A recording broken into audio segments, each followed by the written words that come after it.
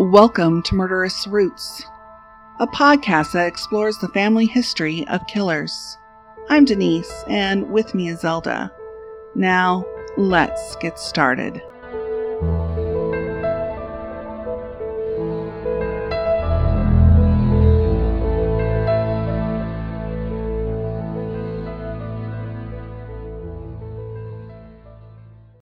Well, hi Zelda, it's been a while. Hey Denise, how are you doing?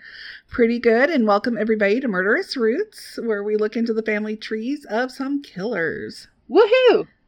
So how you been? It's been a while since we got together. Well, my whole life has been upended and changed and crazy. But I finished the move, so all my stuff is now under one place. And Yay! Now I just have to, unpack, which I'm just, boo. blah.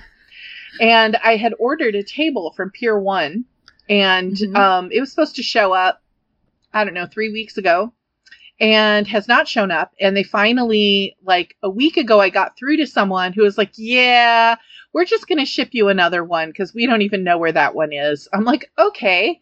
So it's been a week. Goodness. I haven't heard anything. I haven't gotten a shipping link or anything. And I'm like, oh, I dread calling them back and going through all the hoops again. And at this point, I'm just like, just cancel it. I don't need it that bad. Just, I don't know. But it's a cute table. I wanted because I have a patio at my new place. And I wanted to have like a cute little table out on my patio so I could like perhaps eat breakfast out there or something. So we'll see how that goes. But I don't blame you. We didn't get our table until last year. We've been in the house since 2015. And it was a used one. It was somebody we knew was selling it, and I'm like, we'll take it. So for $50 I got a table and 4 chairs and an outdoor rug. Nice. That's very cool. Yeah, this is how I do my deals. Well, and you have such a great backyard to just hang out in. Yeah, it's nice. That's very cool. It's really nice. Very cool. So it sounds like your summer's going well. It is. The girls are just having a good time. They came back from their trip. If anybody's been listening, I was saying how they went on a 2-week trip with my parents, although they cut it a day short because Grandma and Grandpa were a little tired. Yeah, I can imagine. And they said that's the last time they're doing a trip that size with that many grandkids again, because there was 5 grandkids on this trip. So my parents are in their early 70s, so I can't say as I blame them. Yeah, I was going to say, God love them for even attempting it. Wow. Yeah. And then after they got back, a couple weeks, we went out to Iowa and saw my in-laws. And I got to tell you, so do you ever watch Dine-Ins, Drive-Ins, and Dives? Oh, yes. Guy Fieri is a national treasure. I love him. I knew you liked him. I wasn't sure if you watched that show. Oh, for sure. So there was a restaurant featured in Des Moines years ago, apparently. And so we were out there to celebrate my father-in-law's birthday. And he chose to go to this restaurant that was on Diners, Drive-Ins, and Dives. Now, my brother-in-law and his family have been there before. It was really good. It's called Mi Patria. And it's an Ecuadorian restaurant. Ooh, delicious. And it's the first time I've ever had Ecuadorian food. Oh, wow. And it was so good. Their empanadas were like to die for. Oh my gosh, it sounds delicious. I would just make that a meal, maybe with some rice, and I would be very happy. I ended up getting the arroz con pollo. Oh, yum. And we were discussing how, every culture has their version of chicken and rice. And when you're looking at the Latino cultures, I've had Puerto Rican arroz con pollo, a Cuban version, Mexican. They're all different. And this one was even more different. And it was kind of like a stir fry. Okay. Like each bite was just like so. Oh, you're getting me hungry, took me over Denise. the top. Oh. Yeah, well, Since I left Chicago, my restaurant options have diminished greatly. So, yeah. But they do have an Olive Garden here. So, oh, well, yeah. I'm good to go. I'm not a huge Olive Garden fan. I gotta tell you. Really? The truth. I do love them. Although I don't expect authenticity when I go to Olive Garden. No, I mean, if you're looking for real Italian, you don't go to Olive Garden. No, but they have really good soup and breadsticks. And so Yeah. Yeah. So like their soup, salad, and breadsticks thing is like, okay, when all else fails, I can go get that. And I'm happy and it's delicious and their breadsticks are amazing. So that I admit, I will go there just for that. I love their Zuppa Toscano. Hey, are we like getting paid by any of these people? Are they our sponsors? Okay. I would love to be a sponsor for some of these places, but yeah. I'm like, hey, I would settle for, maybe a free meal. No, a little more than that. I don't know, those soup, salad, and breadsticks, man. Could you imagine having like free soup, salad, and breadsticks for life? That I would take. That would be worth fun. it, or at least for a year. That would be so fun. Okay, now I'm going to daydream about that. Like, rather than think about unpacking, I'm going to think about unlimited soup, salad, and breadsticks. Oh, you're so bad. So instead of dreaming about that, why don't we get started? Well, I have to tell you, I am incredibly intrigued by the person you've chosen for today. Yeah, you had never heard of him before, right? I had not. Would you like to share the name? Sure. We're going to be talking about John List. And that name is just so unassuming. And honestly, Denise, that was pretty much his character for most of this thing. And this is why I'm so intrigued, is because he starts off as this sort of everyman character. And then there's this completely and unexpected turn. And you're just like, oh my God, we, just took a roller coaster to hell. And it's crazy. He's something else, or he was something else, but yeah. Well, and it kind of was interesting because in reading the articles that you sent and in other research that I did, some people described him as quiet and a little bit reclusive, but he really wasn't. I mean, he was heavily involved in his church and he had friends and he did game nights at his house and stuff like that. But you can kind of see when you put all the pieces together, like, this definitely, we see how this devolved into this really tragic event. So, but yeah, even growing up in Michigan, John was pretty straight arrow. He's deeply religious, volunteered at his Lutheran church. He was a Sunday school teacher. I mean, oh my God. He enlisted during World War II. He was a lab tech, which I thought was kind of interesting. And then after he was discharged, he used the GI Bill to get a bachelor's in business administration and a master's in accounting at the University of Michigan. Why do we love the University of Michigan? Why? It's not Ohio State. Duh! He was accounted by all who knew him in his early years as exceptionally smart and capable. So then, he had his degree, and then in 1950, you might recall, that, although we weren't personally there, the Korean War escalated, and he was recalled to service in the Army, and they were like, here's this smart, well-educated guy, we're going to put him in the Finance Corps. So he was stateside, and while stationed at Fort Eustis in Virginia, he met a young Army widow, Helen Morris Taylor, age 25, and married her when she told him she was pregnant 2 months after meeting him. Anybody sense a dependa here? I mean, she had already had an 8-year-old daughter, Brenda, from her first marriage. So, his new wife had been married at the age of 16 and widowed at the age of 24. Right. So touching on Helen just a smidge here, because at the time she married John List, she had syphilis, which she did not tell him. And he didn't find out until many, many years later when the tertiary syph was rotting her brain. And this actually explains a lot of her behavior during their marriage, including her alcoholism. But in their early years, they seemed like pretty much any other happy couple. They held hands. They were all lovey-dovey, made all the neighbors sick. It was awful. But he was an excellent father to his new daughter, Brenda, and he actually adopted her fairly quickly after they got married. And then John and Helen had 3 children of their own, and John doted on each one of them. I mean, okay, Helen, by all accounts, was a pretty rotten mom. She refused to change diapers. John would have to leave work to go home and change his baby's diapers. I'm like, what the hell? Unbelievable. Now, of course, during this, I'm like, why didn't they hire like a housekeeper or, a mother's helper or somebody? And I imagine a lot of it had to do with, in those early years, accountants weren't making like real money. He was a clerk. you know? And even though his, work was steady and he was rising through the ranks, it wasn't enough to keep, household help around. So, but John went to all the kids' games, their plays, everything. Helen, meanwhile, didn't really like other people, so she didn't really go out or interact with other people. She never went to John's church. She never got involved in the community in any way. Then Helen, as time went on, just kind of became more unstable because, she would even humiliate John at the very few social interactions they attended together. Mm-hmm. She would compare him to her manly husband that she'd been married to before, the one who gave her Sif, by the way. And just be like, oh man, he's nothing compared to my first husband kind of stuff. And super embarrassing. And he'd have to haul her home, Right. So now at this point, it's kind of easy to cast Helen as the villain, John as the saint.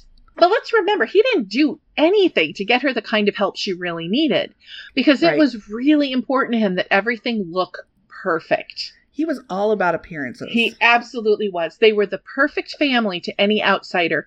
Sort of, because there were some cracks. But he didn't want anyone to see what was really going on. Of course, this became harder and harder to do as time wore on. Helen had expensive taste, and John never told her no. Well, during this time, professionally, as we said, John was doing pretty well. He rose through the ranks, got promotions, and despite his inability to manage people very well, he eventually secured a position with Xerox and moved the family, except Brenda, to New York. Which goes to prove my theory that people don't care if you can manage people well. They just want, if you can do your job well and you're an individual contributor, the only way people know how to give you a raise is to make you manage people. And if you're terrible at it, then you lose all these people. I have all these management theories that I wish people would listen to, but nobody cares. So, and in fact, our audience doesn't either. So I'm just going to say Brenda had enough of her crazy family and ran off to get married to her high school sweetheart as soon as she turned 18. Yeah. So then, 1960, John accepted a position as a VP and comptroller at a bank in New Jersey and purchased a Victorian mansion named Breeze Knoll. Mm-hmm. It was frankly outside his ability to pay for it, so he borrowed money from his mom to help pay for it and still took out a large mortgage. So John, Helen, their 3 kids, Patricia, John, and Frederick, and his mom, Alma, all moved into this 19-room mansion, complete with a ballroom and a gorgeous stained glass skylight. Now, Alma had been living on her own. She sold her house to move in with her son, to whom she was quite close. And there, the facade of success and stability really cracked. Now, for a few years, Denise, things held steady enough. The kids were growing up. John had friends over for game nights. The kids had occasional parties with their friends. But the house was falling into decay since there wasn't much money left over for upkeep. He drove an old car that needed a lot of repairs. Helen became more and more affected by the tertiary syphilis. Then, in 1971, John List lost his job at the bank. He was 46 years old. Now, it's hard to find a job in your mid-40s even now, and back then was no different. Right. Subsequent jobs just didn't pan out, and he could not bear telling his family that he'd lost all of their income. Yeah, he'd be considered a failure. Exactly. And especially in those times, this is the early 70s, patriarchy alive and well. Yeah. And then from what I understand of his mother, she wouldn't have taken it well either. Oh, no, of course not. And it's because this is not how they raised him. They raised him to take care of the family and to be the breadwinner and to keep a stiff upper lip. So what he did instead is he hung out at the train station. He read the newspaper, and he kept skimming money from his mother's bank accounts to pay the mortgage. He refused to go on welfare, as it would entail excruciating embarrassment in the community and violate these principles he had that we talked about of self-sufficiency. But he still couldn't find a permanent job, and his money was running out fast. He worried his kids would stray from the light of Jesus once the truth of their financial circumstances was known. Patricia had even been talking about becoming an actress. The horror. Oh. Right? He was going to lose the house. He was utterly bankrupt. But John List was a planner, so he planned his next steps very well. His solution? Murder his family and then disappear. Why not just disappear? Yeah. Well, he couldn't abandon them because then he would be abandoning his duty. So it's better. There's so many jumps in logic that don't make any sense. Absolutely not. And at this part, I mean, he obviously, you can tell from there were some mental illness issues happening up to this point. However, I don't think he was mentally ill at the time he did this. I just think he thought this is the solution. Because, he kept saying he wanted to make sure his family got to heaven and he wanted to make sure he could see them there. So... Yeah, because somebody who murders their family is going to go straight to heaven. Right. Exactly. Mm-hmm. Right. I suppose intentions don't count. So crazy. Right. So then one morning he had a lovely breakfast with his kids and wife before shuffling them off to school. And once the kids were out of the house, he shot his wife in the head, killing her and dragged her to the ballroom. Mm-hmm. Then he walked up to his mom's apartment in the attic and shot her in the head too. And he left her there where she fell because he couldn't move her to the ballroom. Mm-hmm. Then he cleaned up the kitchen. Then he put the rest of his plan into place. He called the kids' teachers and a few other folks and told them they were leaving town to visit his sick mother-in-law. And in fact, she had been sick and had canceled her visit to them because of it. John shared later she would have been another victim if she had made the trip. Oh. Yeah. So he had a date set and everything in his head. Yep. Wow. Mm-hmm. He dropped by the bank and closed his and his mother's accounts. He stopped the mail and the newspaper and milk delivery. Then he waited for the kids to come home. So 16-year-old Patricia called home. She wasn't feeling well, so John picked her up early. Once they got home, he shot her and took her body to the ballroom. Next home was Fred. John shot him the same way he had with the others and laid his body out next to Patricia. Now, John Jr. had a soccer game after school that day. So John Sr. drove to the field and watched him play and then gave him a ride home. Once inside the kitchen, John Sr. shot him in the back of the head. But unlike the other members of the List family who dropped instantly, John Jr. struggled. John Sr. shot him 9 more times before dragging him into the ballroom with the rest of his family. He then said a prayer from the Lutheran hymnal over their bodies. Yeah. Mm-hmm. So think about how coldly rational he had to be to pull all of that off, even up to this point, right? So then he cleaned up all the blood as best he could. He recalled saying it was a surprising amount of blood. I'm like, really? You shot him in the head. And then he sat down at the table and ate dinner. When he was done, he washed his dishes and set them to dry in the drainer. He went to bed and slept, as he later admitted, better than he had in years. Yeah. Right. I'm like going, did he think his problems were all over at this point? I mean, he must have reassurance of his plan going according to everything he had hoped for. And it was crazy. Yeah. He's just so cold. Yeah. So then when he woke up, he set the stage. He turned on lights, he set the air conditioner on cold, and turned the radio on to a religious station, which piped through the house on their speaker system. He wrote a 5-page letter of confession to his pastor. Then he left. He drove to JFK, left his car there, and took a bus back to the city. He then hopped a train to Colorado, where he applied for a Social Security card under the name Robert Peter Clark. He got a job as a short order cook and started his new life. Yeah. So now, back home, it took about a month before the neighbors back home reported something odd about the Lift mansion. Mm-hmm. 2 of Patricia's teachers were worried about her extended absence, and that they just had this feeling something wasn't right, so they went by the home. Neighbors reported 2 men lurking about, and when the police showed up, they explained their concerns, so the police broke into the house, after, of course, looking in the windows, and they ended up crawling through an unlocked window, I think. So most of the light bulbs had burned out, so it had to be super creepy. I mean, think about walking in there, the radio's still playing that crazy religious music. And he left all the lights on, though, you know? He had, but yeah. And so, I mean, it was literally like they got their flashlights, and the only bulb left on was one, I believe, up in the attic, which is where they found Alma. Right. But they quickly found the bodies of the entire family and John's confession letter, and they put out an APB. But every lead went absolutely nowhere. John had thoroughly disappeared. Right. Less than a year later, the house burned down. It was determined to be arson, but no one was caught. So 18 years go by. And John List is just trucking along as Robert Clark. He got married to a woman named Dolores, moved to Richmond, Virginia, was working as an accountant. And then Denise. this new show, America's Most Wanted, hit the air. I saw that episode. Did you really? Yes. Oh my gosh. Now, it was early days, and so we were checking out this new show. That's so cool you did that. So at that time, my mother would never have let me watch something like that. So I didn't get to see that. But they had a bust made of John List to show how he might have aged over the years. And it turned out to be absolutely spot on.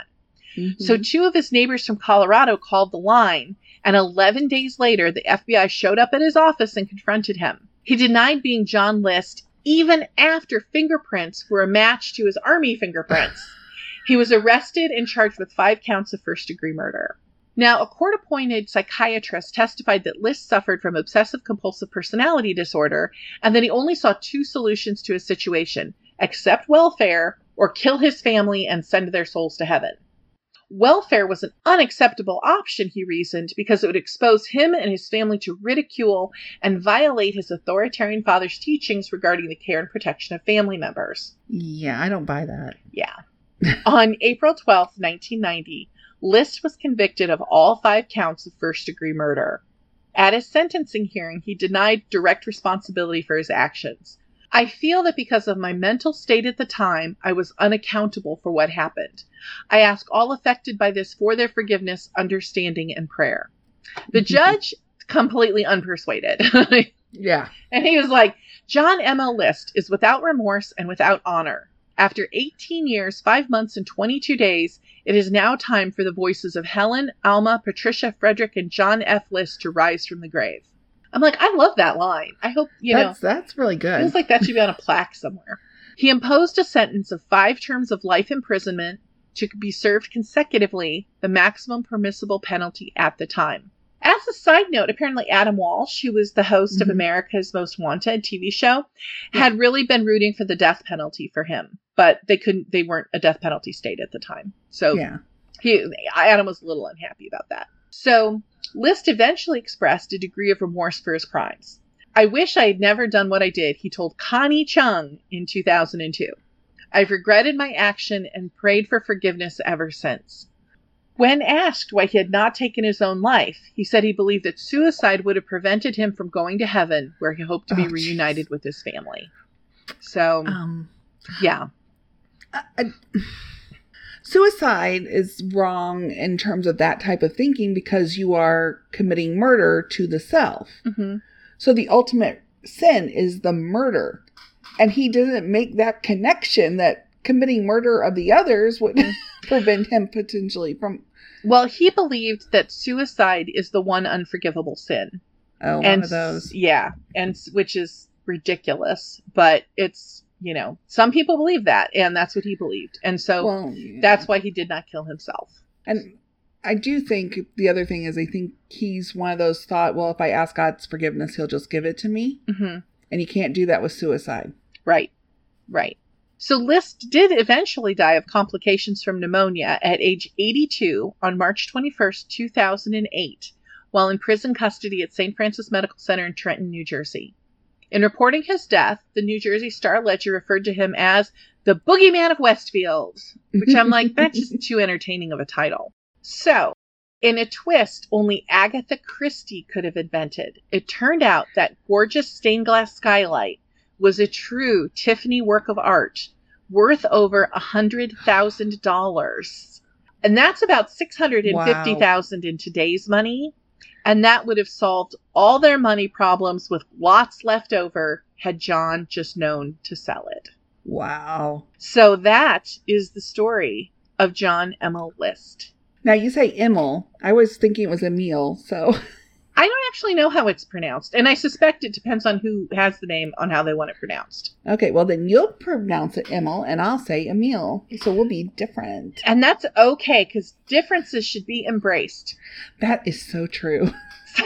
Well, let me tell you a little bit about John and Emil List. Now, you mentioned he was an only child, but he wasn't exactly an only child, it turns out. Really? Yes. Although in many ways he was. So... he had half-siblings that were all old enough to be his parent. No way. Yes. So John was raised as if he was an only child. Oh, I have a sister-in-law like that. Yeah. So John was born in Bay City, Michigan in 1925. And like you said, he joined the U.S. Army. It was actually the reserves and he got called up, but he never saw any action, as you mentioned. And he stayed stateside, even located in Louisiana in 1944. One thing you did not mention, though, is that by the time he graduated from the University of Michigan, due to his participation in ROTC, he gained a second lieutenant rank. Oh, nice. That's lovely. And so he was sent to Newport News, Virginia in that summer of 1950 or early 1951 with that rank. Oh, nice. As we know, he met single mom Helen Morris. Let's talk about Helen. As you mentioned, she had some issues of her own. Mm-hmm. Helen was a Southern girl born in 1924 in Greensboro, North Carolina, to her parents, Edward Morris and Eva Howell, the middle daughter of 5 children. In 1941, she met Second Lieutenant Marvin Everett Taylor, a career U.S. Army soldier stationed in North Carolina. Now, Marvin Taylor was 6 years her senior when they married, him being 23, she likely 16 or 17. Marvin, Texan-born and raised, enlisted in the U.S. Army before the U.S. government even got involved in World War II, 6 months before. So he really was career Army. Wow. The couple would have 2 children, daughter Brenda, born in 1942, and son Kenneth Everett, likely born in California. Baby Kenneth died after 2 months. Oh, no. And the couple had no more children. In 1949, the couple was stationed at Fort Sill Army Base in Oklahoma. Now a sergeant, Marvin rented an airplane to take himself and Helen to the state fair in Texas. But things went wrong. This is from the Fort Worth Star-Telegram on October 15th, 1949. A Fort Sill Army sergeant and his wife are in serious condition in a Stevensville hospital as a result of the crash of their rented private plane. Oh, no. Sergeant Marvin E. Taylor and his wife both suffered concussion fractures of the spine. They will be placed in body cast. Their condition is reported as good as can be expected. Oh, my God. Yeah. So I can't help but think that somehow that influenced Helen and her future later on as well. I'm sure. Helen and Marvin recovered several months after the incident. Marvin was then stationed at Newport News. From there, Marvin was sent to serve in the Korean War. Now, I want to add that was likely in Newport News when he became an officer, because he was an officer at his death, through an officer training program, or possibly while he was even serving in Korea. I do know he earned the Bronze Star Medal for Valor in November 1950. It was in May 1951 that Helen found out that Marvin was killed in action on April 16, 1951 in North Korea. Helen was now a widow and single mom. Now, this is where I get a little confused on the timeline, because I don't know when she met John, but it seems likely she met him before Marvin even died. Interesting. Or maybe not. What I do know is they got married in December 1951, December 1st. So she finds out he's dead in May. She got with John right away. Well, they got married 2 months after they met. So. Oh, okay. So then that does fit. That's right. You said that. Okay. And they got married in Baltimore.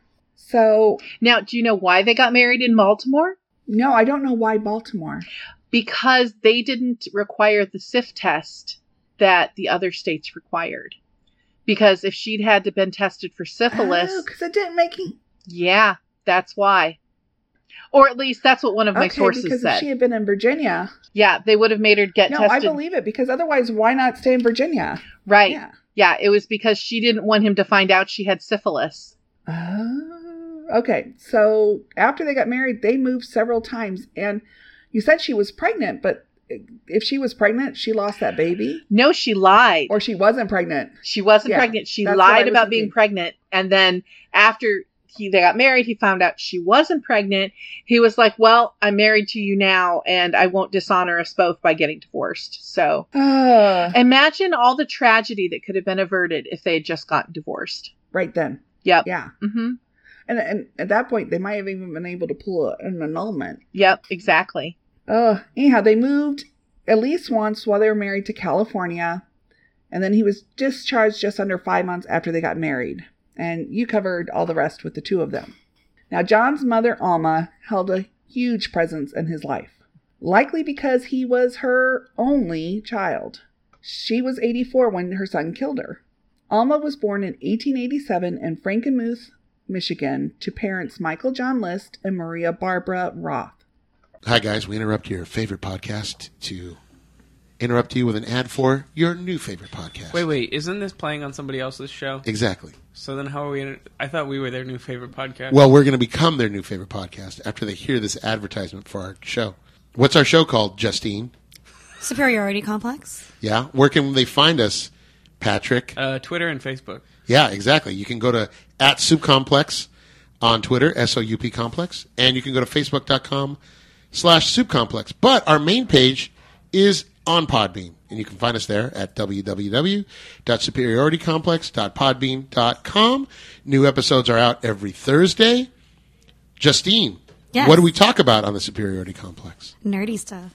Perfect. Don't get all sensual with your voice. Yeah, did you hear that? I heard it. It's a little inappropriate. If you want to hear a little more of that, tune in to the Superiority Complex.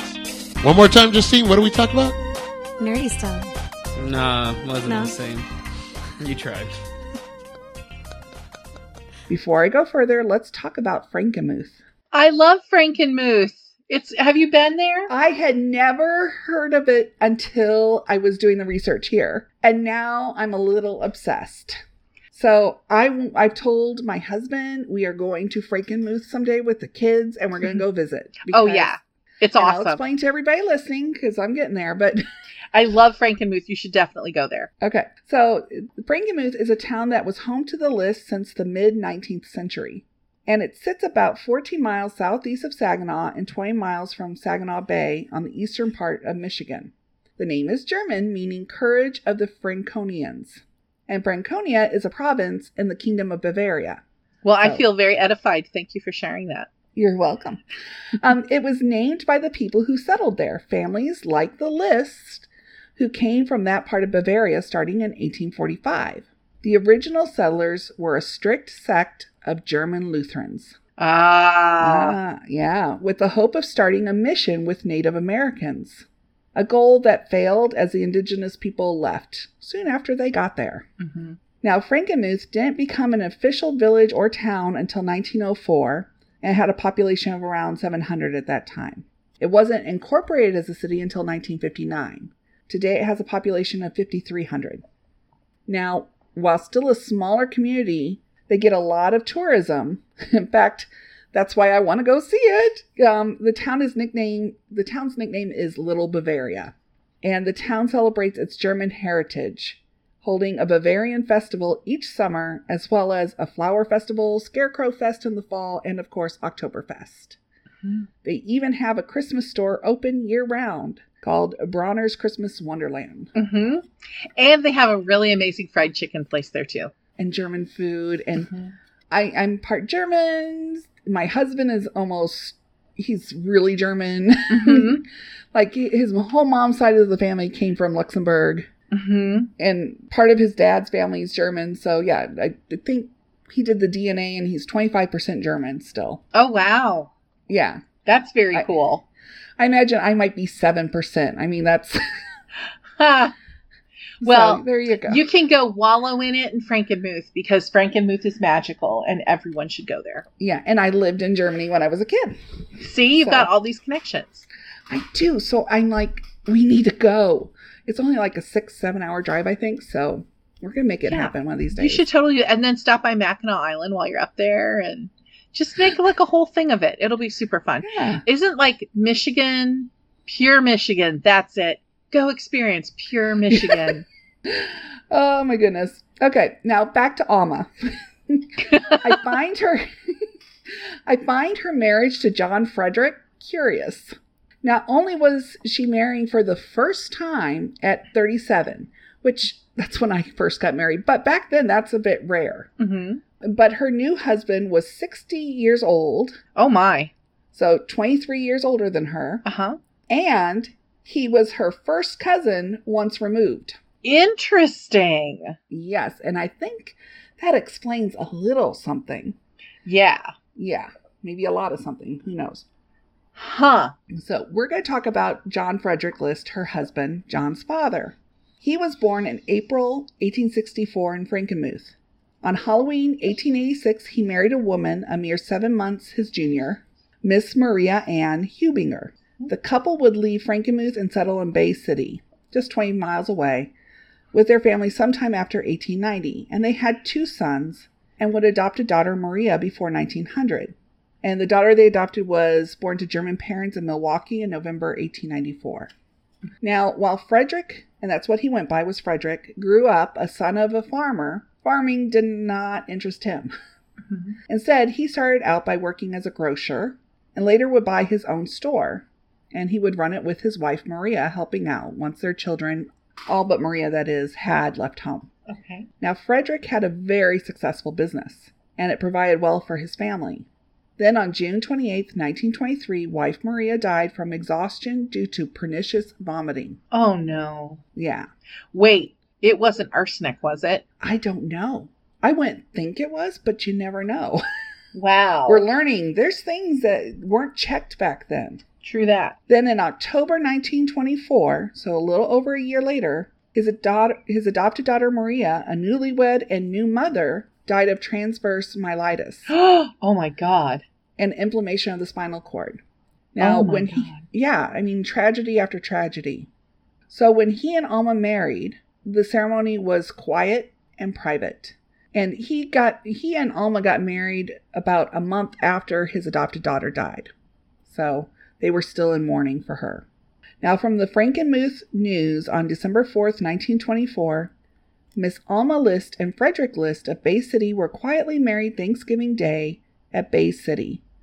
Mrs. List was a well-known Frankenmuth girl and successful trained nurse. Mhm. Now, Frederick would die nearly 20 years later in August 1944 of liver cancer. He Mhm. was 80. Son John was in Louisiana with the Army at his father's death, according to the obituary. Wow.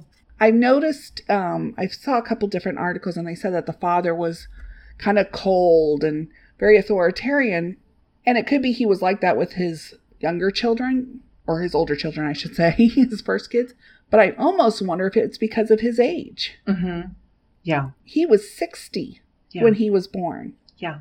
I think it's remarkable that given that his dad was 60 years old when he was born, that he still had him until he was an adult. I mean, Yeah, that I is would have true. expected, Alma to have been raising him as a single mother from like 6 years old on. So whether that was lucky or not depends on whether or not he was a good father. So, And I almost wonder if Frederick even thought that they would have any kids. yeah. Mm-hmm. Like, he didn't have that many children with his first wife, Maria. Mm-hmm. Maybe he thought he couldn't have that many. And here he's marrying a 37-year-old woman, probably thinks, well, she's done. Yep. And here comes John. Wow. I wonder how the older kids felt about that. I would love to know. But I have no idea. Because you never see reference to them. Right. Especially considering it wasn't that long after their own mother died that he remarried.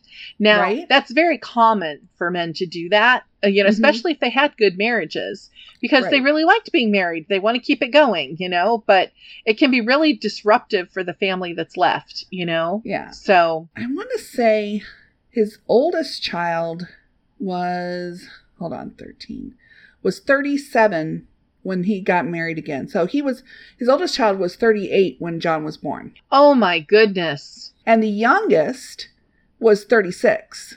So when I say they could have been his father, I'm not kidding. Yeah, exactly. And they had their own lives, their own kids.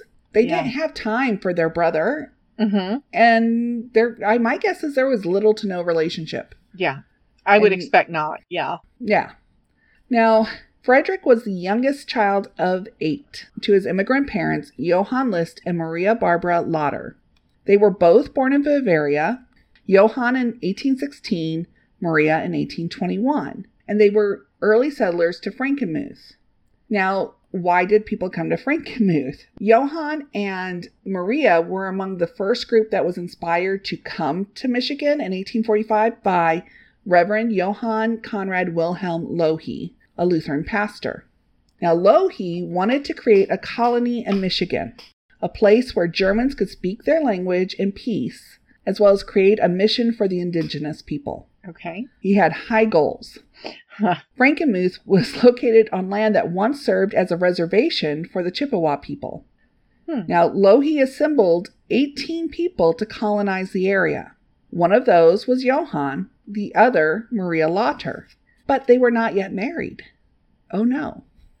According to a thesis I read written by Keith R. Johnston Jr. in 1988, 4 unmarried women were part of the group, and each married a man who Lohi had selected. And I kind of get the impression like Lohi had selected for the women to marry. The couples did not marry before they left due to restrictive marriage laws that it cost money to get married in Bavaria at the time. And so instead they got married once they were on board the ship. So I couldn't find a marriage record for the two, and that would be why.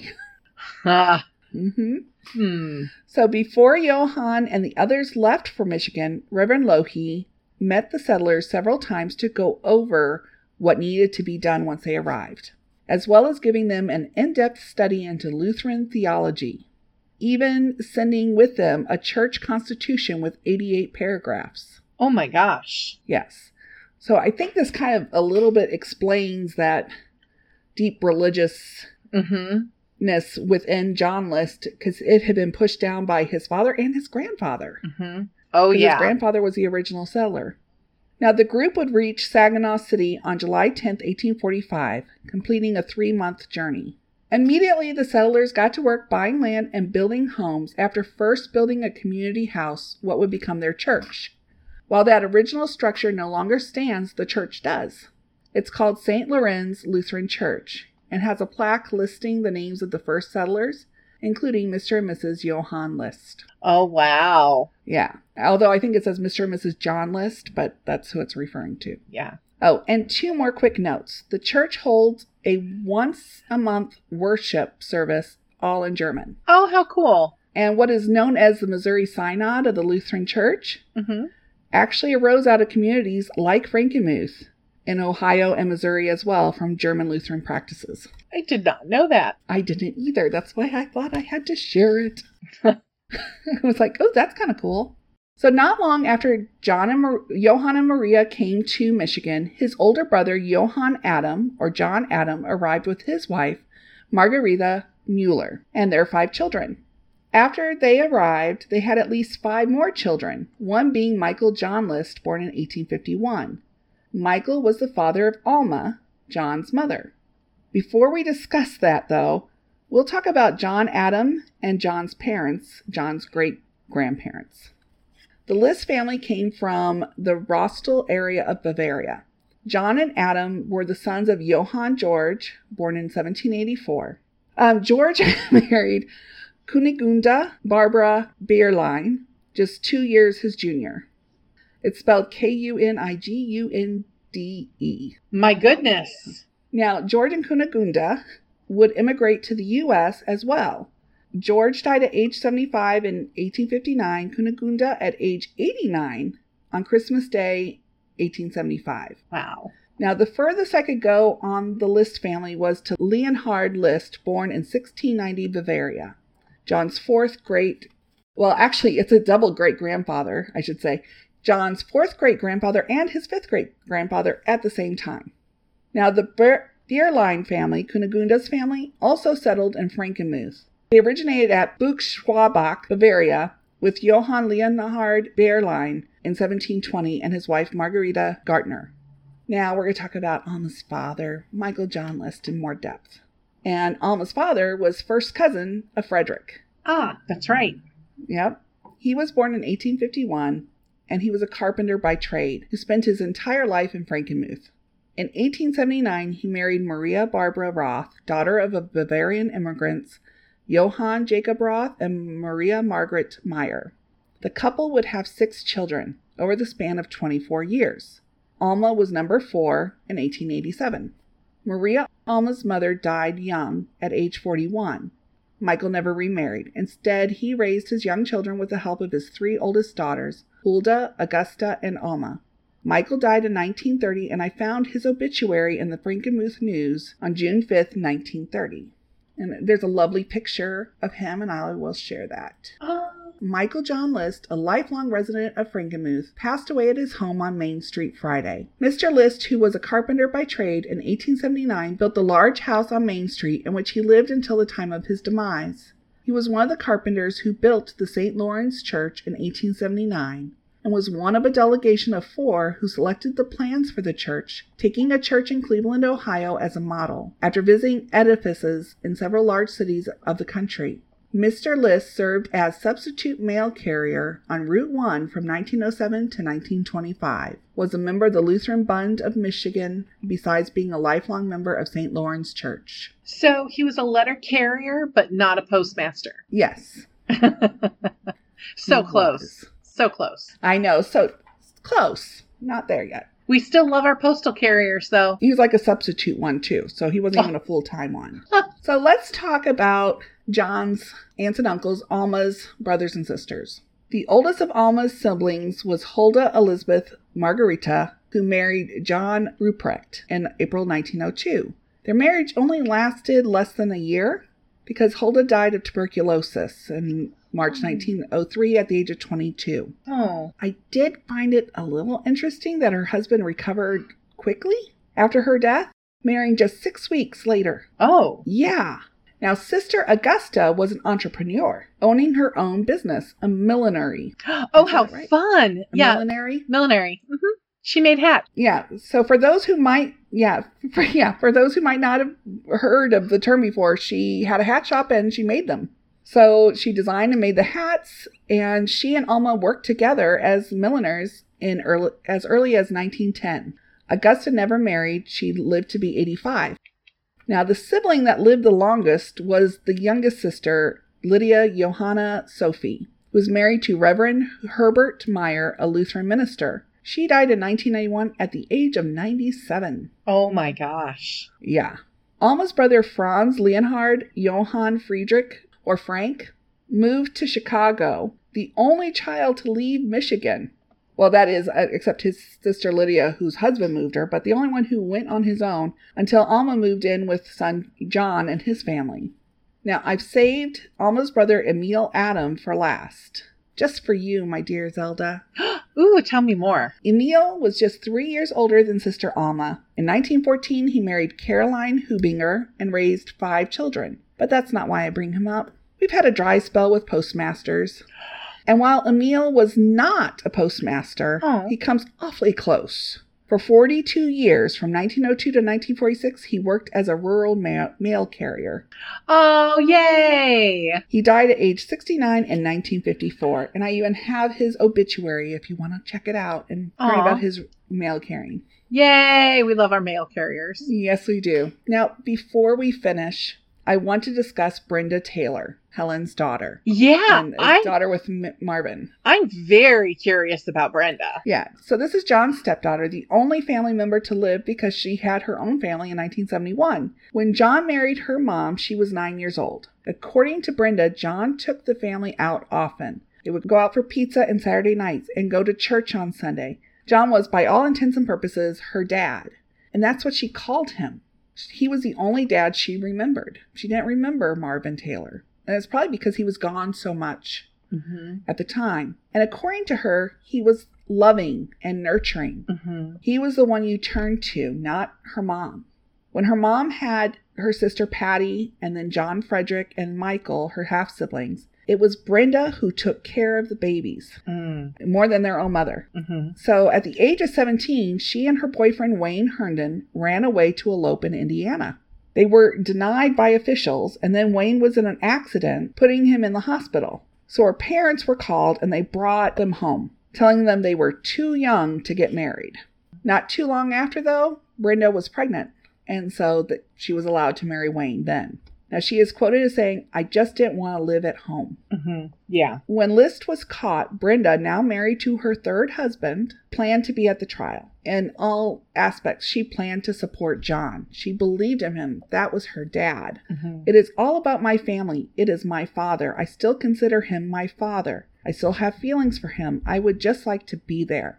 She empathized with him and thought the best of him before the trial started. But after the trial, her feelings changed. And this is from the Courier It's a newspaper out of New Jersey on May 2nd, 1990. I'm only going to read little parts of it. It's "The pieces don't fit anymore. Stepdaughter, sister-in-law say they don't know List the killer. To his once fiercely loyal stepdaughter, John E. List is a puzzle. List's stepdaughter, Brenda DeYoung, says she learned more than she ever wanted to know about her family during the trial. During the trial, the defense revealed at the time of the murders that Helen List was in terminal stages of syphilis that she had contracted from her first husband. I do have a quick question before I continue, though. Mm-hmm. Isn't syphilis treatable? It is now. I don't know if it was back then or not. Was it then? I could have sworn it might have been, but okay. Sorry. Tangent. No worries. Just occurred to me. All this was almost too much for DeYoung, who says she never knew her mother had syphilis.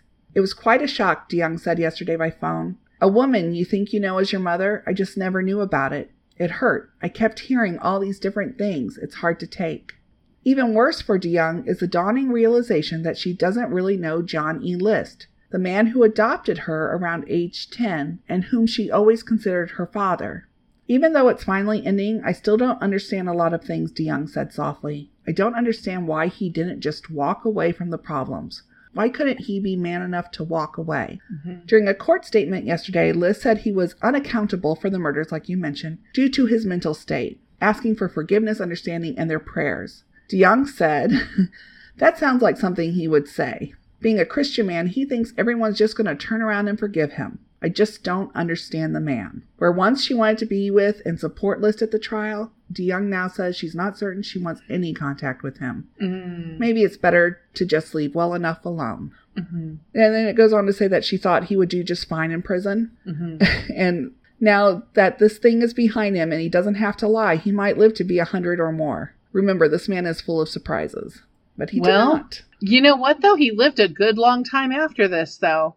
I mean, he lived till 2008. He lived to the age of 84. So he lived almost 40 years longer than his victims. Oh, true. A lot longer. Here's a couple of random facts for you. Ooh, I found in those newspapers in New Jersey. John List in 1967 was the PTA president. Oh my gosh. Mm-hmm. In 1968, John reported a theft of 2 wheels from his tractor mower in his garage. And that's my facts. And that is the family tree of John Emil List. Oh my gosh. Yeah. Wow. And so, I mean, I hope Brenda, lived happily ever after. Do we know if she did? I know that she died young. She was only in her 50s when she died. Yeah, she died in 1993 in Kalamazoo, Michigan. She had at least 4 husbands. Mm. So I'm not sure she was happy. Oh. It's hard to say. She had at least 4 husbands. After a while, it was hard to track her. And how many children did she have? 1 or 2, but they were hard to find because I couldn't find an obituary or anything for her. Okay. Oh my gosh. Wow. Yeah. It's just, I can't imagine. There's so much about him that's so wrong. Yeah. And yeah. I think he was probably a sociopath. Mm-hmm. Oh, for sure. One of the blogs I was reading about this suggested that he may have been, which is not, a reason that he would have killed anybody, but that he may have been autistic. And one of the things that they had mentioned frequently was that he, was very socially awkward, and had habits that are similar to people who have autism. Mm-hmm. And I'm like, that is interesting as well. He was highly structured. He was, saw things kind of black and white. And I'm like, not that I don't think that is obviously an excuse to kill people. No. But I think it adds another dimension to what we're learning about him and his family. Yeah. I mean, his dad was cold. I'm guessing it's a combination of he wasn't expecting more kids. He's 61 when his son's born. He probably wasn't wanting to be involved. He was done with doing the parenting thing. He was a grandfather. But he has this young wife who's his cousin. I mean, and then she was really hardcore from everything I've read, that she was very strict, she was more tough on him than even his dad was. Yeah. So I think that, the roots of psychopathy were definitely there. And then like just the way he chose to live his life and the decisions that he made. And at every step of the way, he could have made different decisions, you know? So he is certainly no victim, you know, no matter how he wants to paint himself to be, or no matter how hard his marriage was, or, you know, how hard things became, he was not a victim. And I think that had he made different decisions at any step of the way, all of this could have been averted, and he actually could have had kind of a happy life, but he did not choose any of those things. Yeah. So I'm looking out of curiosity, when did syphilis become curable? Because, you know, she knew she had it. Yeah. So why didn't she ever try to treat it? And maybe it got to a point it wasn't treatable. So syphilis is curable, but if treated too late, it can permanently damage your heart and brain. Yeah. It was in the mid 1940s. They had the cure by then. So she could have gotten it treated the moment she knew she had it. Oh my gosh. So that brings up a whole different series of questions. Was she just so much in denial, or she wanting to keep that part of her husband, which is beyond screwed up? Oh my God. Yeah. Or was she embarrassed and didn't want it? But you would think her doctor would have known.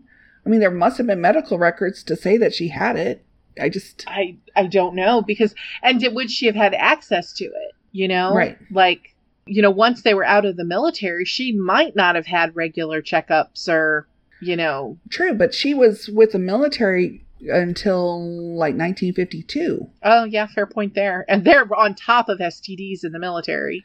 So by the time she got it, I would think it would have been treatable. Wow. The moment she knew. Wow. So that opens a whole other question. Why and wasn't she treated? I'm not blaming Helen for being murdered by no means. Oh, of course not. No. But I am blaming her for not disclosing she had syphilis. Yes. And I'm blaming her for not taking care of herself. Yeah. I'm blaming her for not taking care of the children. Oh my gosh, yes. I mean, including Brenda. It doesn't sound like she's a great mom to Brenda either. So I'm just kind of like, okay, I mean, obviously didn't deserve to be murdered, you know, No. But I just think this whole thing was so tragic just from the get-go. It's like a horror film, really. Yeah. I mean, know, if he was going to be a coward as it was, just walk away, go disappear. Then nobody's looking at you going, oh, you failed, because you're not there anymore. Right. You know, why? With family annihilators like this, it seems to be wrapped up in their ego. Yeah. Every time. And a lot of times they kill themselves, you know, like, and that general attitude like an abuser has, nobody can have them if I can't have them. Right. That type of attitude. I think it was more about that than it was about his own, but it could have been about his own ego. Wow. I honestly think a lot of it was his just warped view of religion. You know, True. His warped view of God. And it was like, and he had, you know, tied himself up in a knot. And, you know, you see it in people sometimes when they're really stressed out. Suddenly they become hyper-focused on something that's not really related to their actual problem, but they become hyper-focused on it. And so he's seen his kids, and it's the 70s, and we all know how the 70s turned out, you know? Oh, yeah. and so, you know, he sees his daughter and suddenly envisioning her living a life of whoring around and cocaine and being an actress. That's true. You know? And, you know, his daughter Brenda was off doing the wild thing with her boyfriend. And I mean, I'm sure that his brain was exploding because he couldn't control anything around him. And so it's like, okay, what can I control?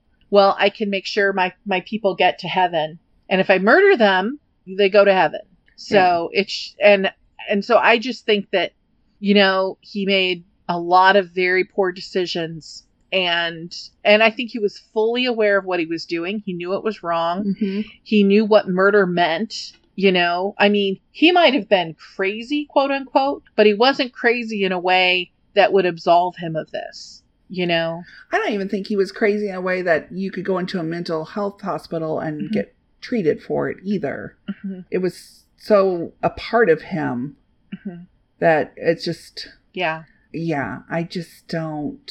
Yeah. And I think what is interesting going through the newspapers, though, is that they were regularly looking for him. They never stopped. And the newspapers had every couple years would have another article about him as they were trying to find him. Yeah. So it's not like some cases where it kind of drops. Clearly, the community wanted him. That's why they went to America's Most Wanted. Right. But Yep. Yep. that's crazy. And I'm just like so thankful for America's Most Wanted. You know, I mean, this was a coup Yeah. for them early on to catch somebody that had been functionally Oh, yeah. invisible for almost 20 years. So good on them. Service to society. So yeah, that was John List, and it's tragedy. And remember, divorce is an option. That's all we've got on him, and we'll be back again here soon with another mini-sode. Thank you for listening to Murderous Roots. If you enjoyed our podcast, we hope that you'll subscribe and leave us a review. We'd love to hear from you and any suggestions you might have for future episodes. You can find us on most social media outlets like Twitter, Facebook, Instagram, and even TikTok. You can also find us at murderousroots.com. That's MurderousRoots.com, where you can find more materials related to the episode that we just discussed.